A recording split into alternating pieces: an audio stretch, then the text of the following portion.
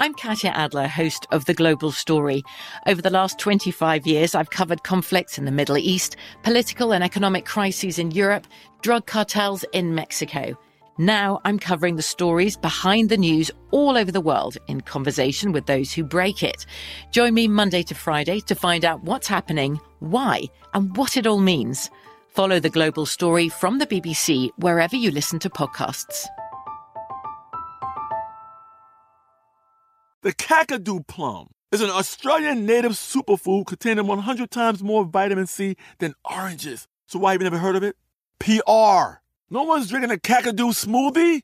I'm JB Smoove, and that was a full episode of my new podcast, Straightforward, inspired by guaranteed straightforward pricing from AT&T Fiber. Get what you want without the complicated. AT&T Fiber, live like a gigillionaire. Available wherever you get your podcasts. Limited availability in select areas. Visit AT&T.com/hypergig for details. When you buy Kroger brand products, you feel like you're winning. That's because they offer proven quality at lower than low prices.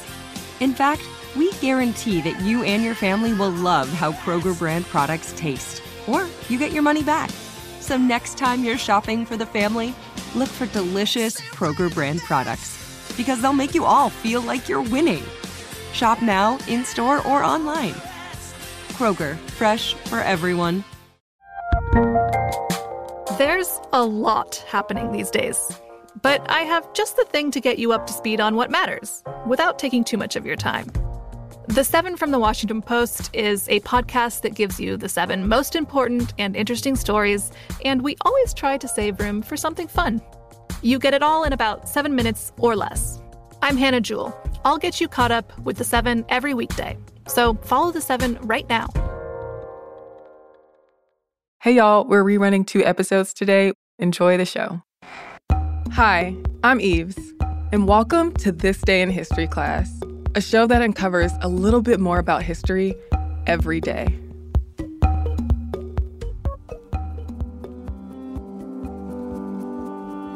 The day was April 18th, 1688. Several Quakers in what was then Germantown, Pennsylvania, authored a petition against slavery. Early on, Quakers were proponents of slavery and complicit in the slave trade. But by the late 1600s, some Quaker colonists were calling the institution of slavery into question. Quakers weren't prohibited from owning slaves until 1776. And less than 2 decades after that, they petitioned the U.S. Congress for the abolition of slavery. But the 1688 petition marked the first time a religious body in the English colonies protested the brutal system. Francis Daniel Pastorius, who was a German-born lawyer and founder of Germantown, as well as 3 other Quakers in Germantown, drafted the petition on behalf of the Germantown meeting of the Religious Society of Friends. In the petition, the authors argued that the oppression of Black people was just as bad as that of Quakers and Mennonites in Europe, that slavery was a turnoff for potential European immigrants, and that slave rebellions posed a huge threat to the nonviolent Quakers. In the late 1600s in the colonies, many Quakers owned slaves, and the Quaker slave trade was growing. Many English Quakers saw slavery as necessary to drive economic prosperity. Some Quakers had already found fault with the practice of slavery well before the Germantown petition, like the founder of Quakerism, George Fox. He said that Quakers should treat enslaved people the way they would want to be treated, and believed that the presence of non-Christian enslaved people could threaten the integrity of the Quaker family. Some Quakers against slavery thought that the practice was in opposition to Quaker values of nonviolence, equality, hard work, and humility. And in 1683, English Quaker Benjamin Furley was inspired by his fear of slave revolts to write a letter to William Penn, a Quaker and founder of the colony of Pennsylvania. Furley requested an end to the importation of enslaved people in Pennsylvania and the eventual freeing of enslaved people that came from other colonies.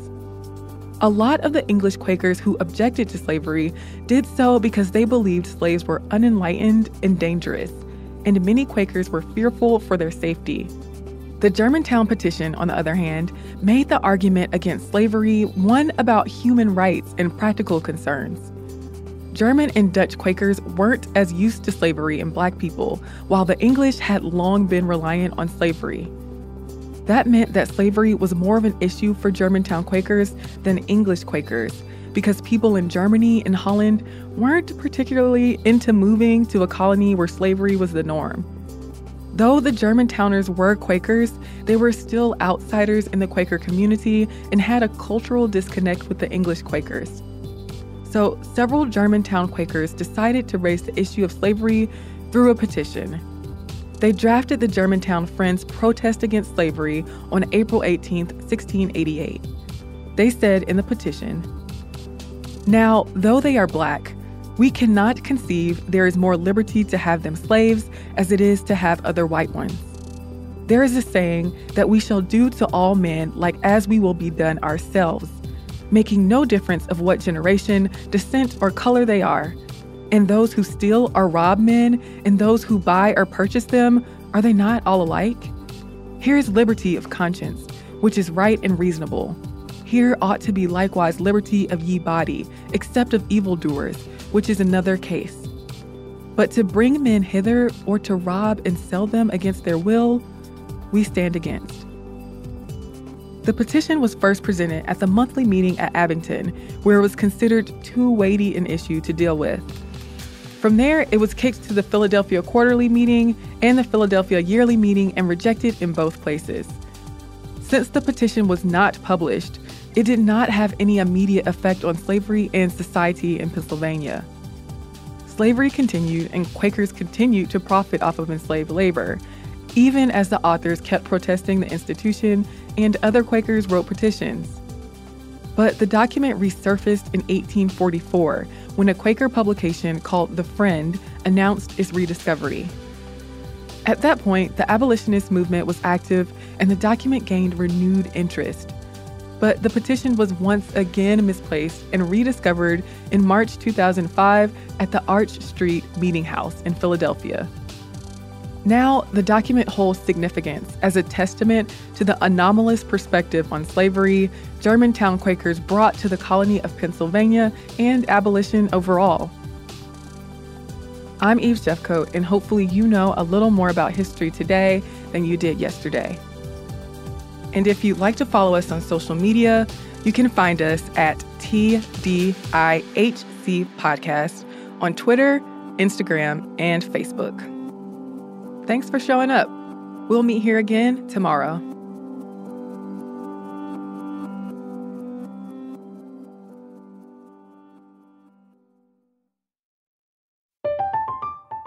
I'm Katya Adler, host of The Global Story. Over the last 25 years, I've covered conflicts in the Middle East, political and economic crises in Europe, drug cartels in Mexico. Now I'm covering the stories behind the news all over the world in conversation with those who break it. Join me Monday to Friday to find out what's happening, why, and what it all means. Follow The Global Story from the BBC wherever you listen to podcasts. Spectrum One is a big deal. You get Spectrum Internet with the most reliable internet speeds, free advanced Wi-Fi for enhanced security and privacy, and a free Spectrum Mobile Unlimited line with nationwide 5G included, all while saving big. For the big speed, big reliability, and big savings you want, get Spectrum One. Just $49.99 a month for 12 months. Visit spectrum.com/big deal for full details. Offer subject to change. Valid for qualified residential customers only. Service not available in all areas. Restrictions apply. We are the voice of NASCAR. The green flag is in the air, and we are underway. The Great American Race. The Motor Racing Network. NASCAR Cup, Xfinity, and Craftsman Truck Series Racing live on your hometown radio station and MRN or NASCAR.com. Martinsville, Talladega, the Chicago Street Course. We have the side-by-side action and last lap passes for the win. Photo finishes. Ryan Blaney will win. The voice of NASCAR, the Motor Racing Network. The best conversations I have with my colleagues are the ones that happen when no one is looking, when we're not 100% sure yet what to write. Hopefully, having conversations like this can help you figure out your own point of view. That's kind of our job as Washington Post opinions columnists. I'm Charles Lane, Deputy Opinion Editor. And I'm Amanda Ripley, a contributing columnist. We're going to bring you into these conversations on a new podcast called Impromptu. Follow Impromptu now, wherever you listen. Hello, everyone. I'm Eves, and welcome to This Day in History class, a show that opens the book of history and rips out a page.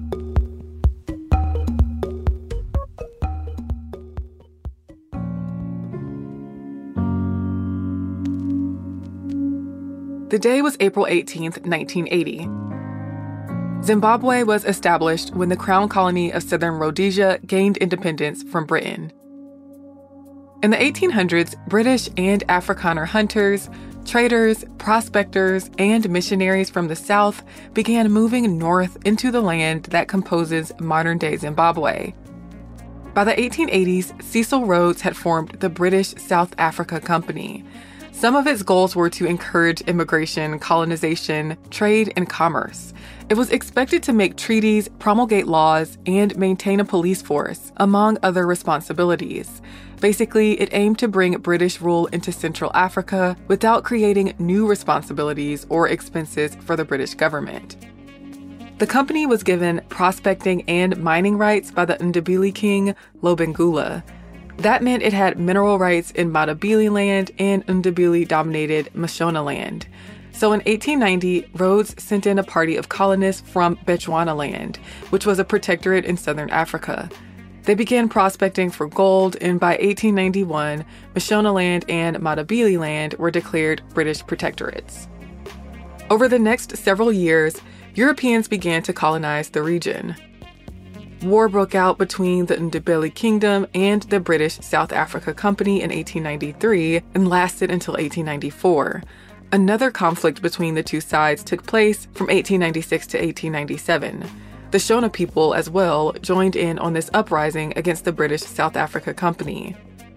But after this conflict, the entire region up to the Zambezi River came under the control of the company. The area became known as Southern Rhodesia. Colonists in the area demanded representation in the Legislative Assembly, which by 1903 was made up of 7 officials from the British South Africa Company and 7 elected colonists. When the company's 25-year charter was about to expire in 1914, the colonists convinced the British government to extend the charter for 10 years.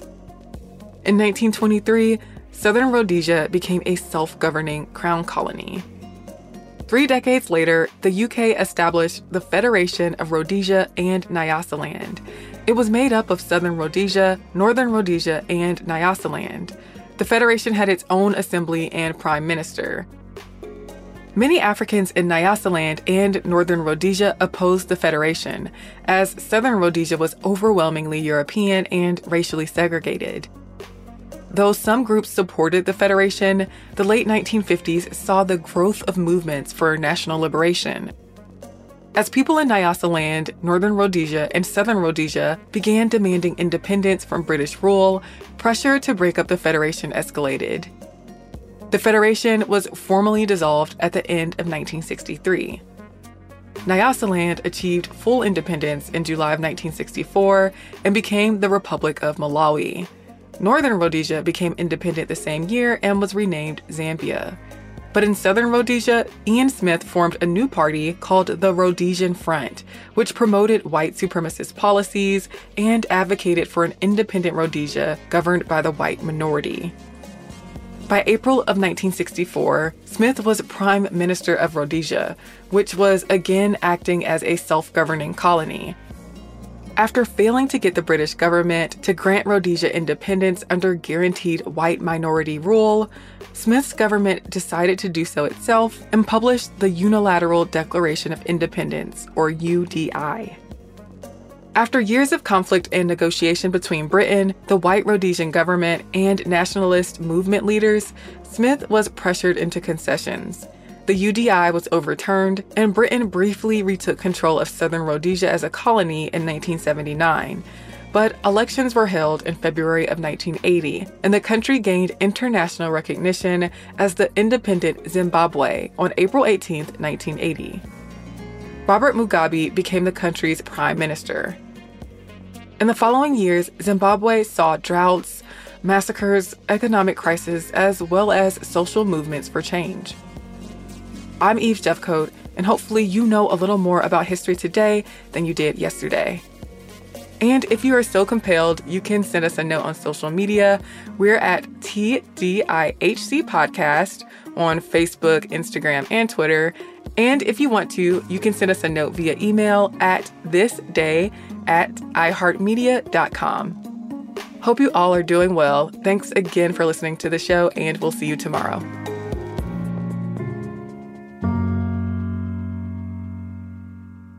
For more podcasts from iHeartRadio, visit the iHeartRadio app, Apple Podcasts, or wherever you listen to your favorite shows.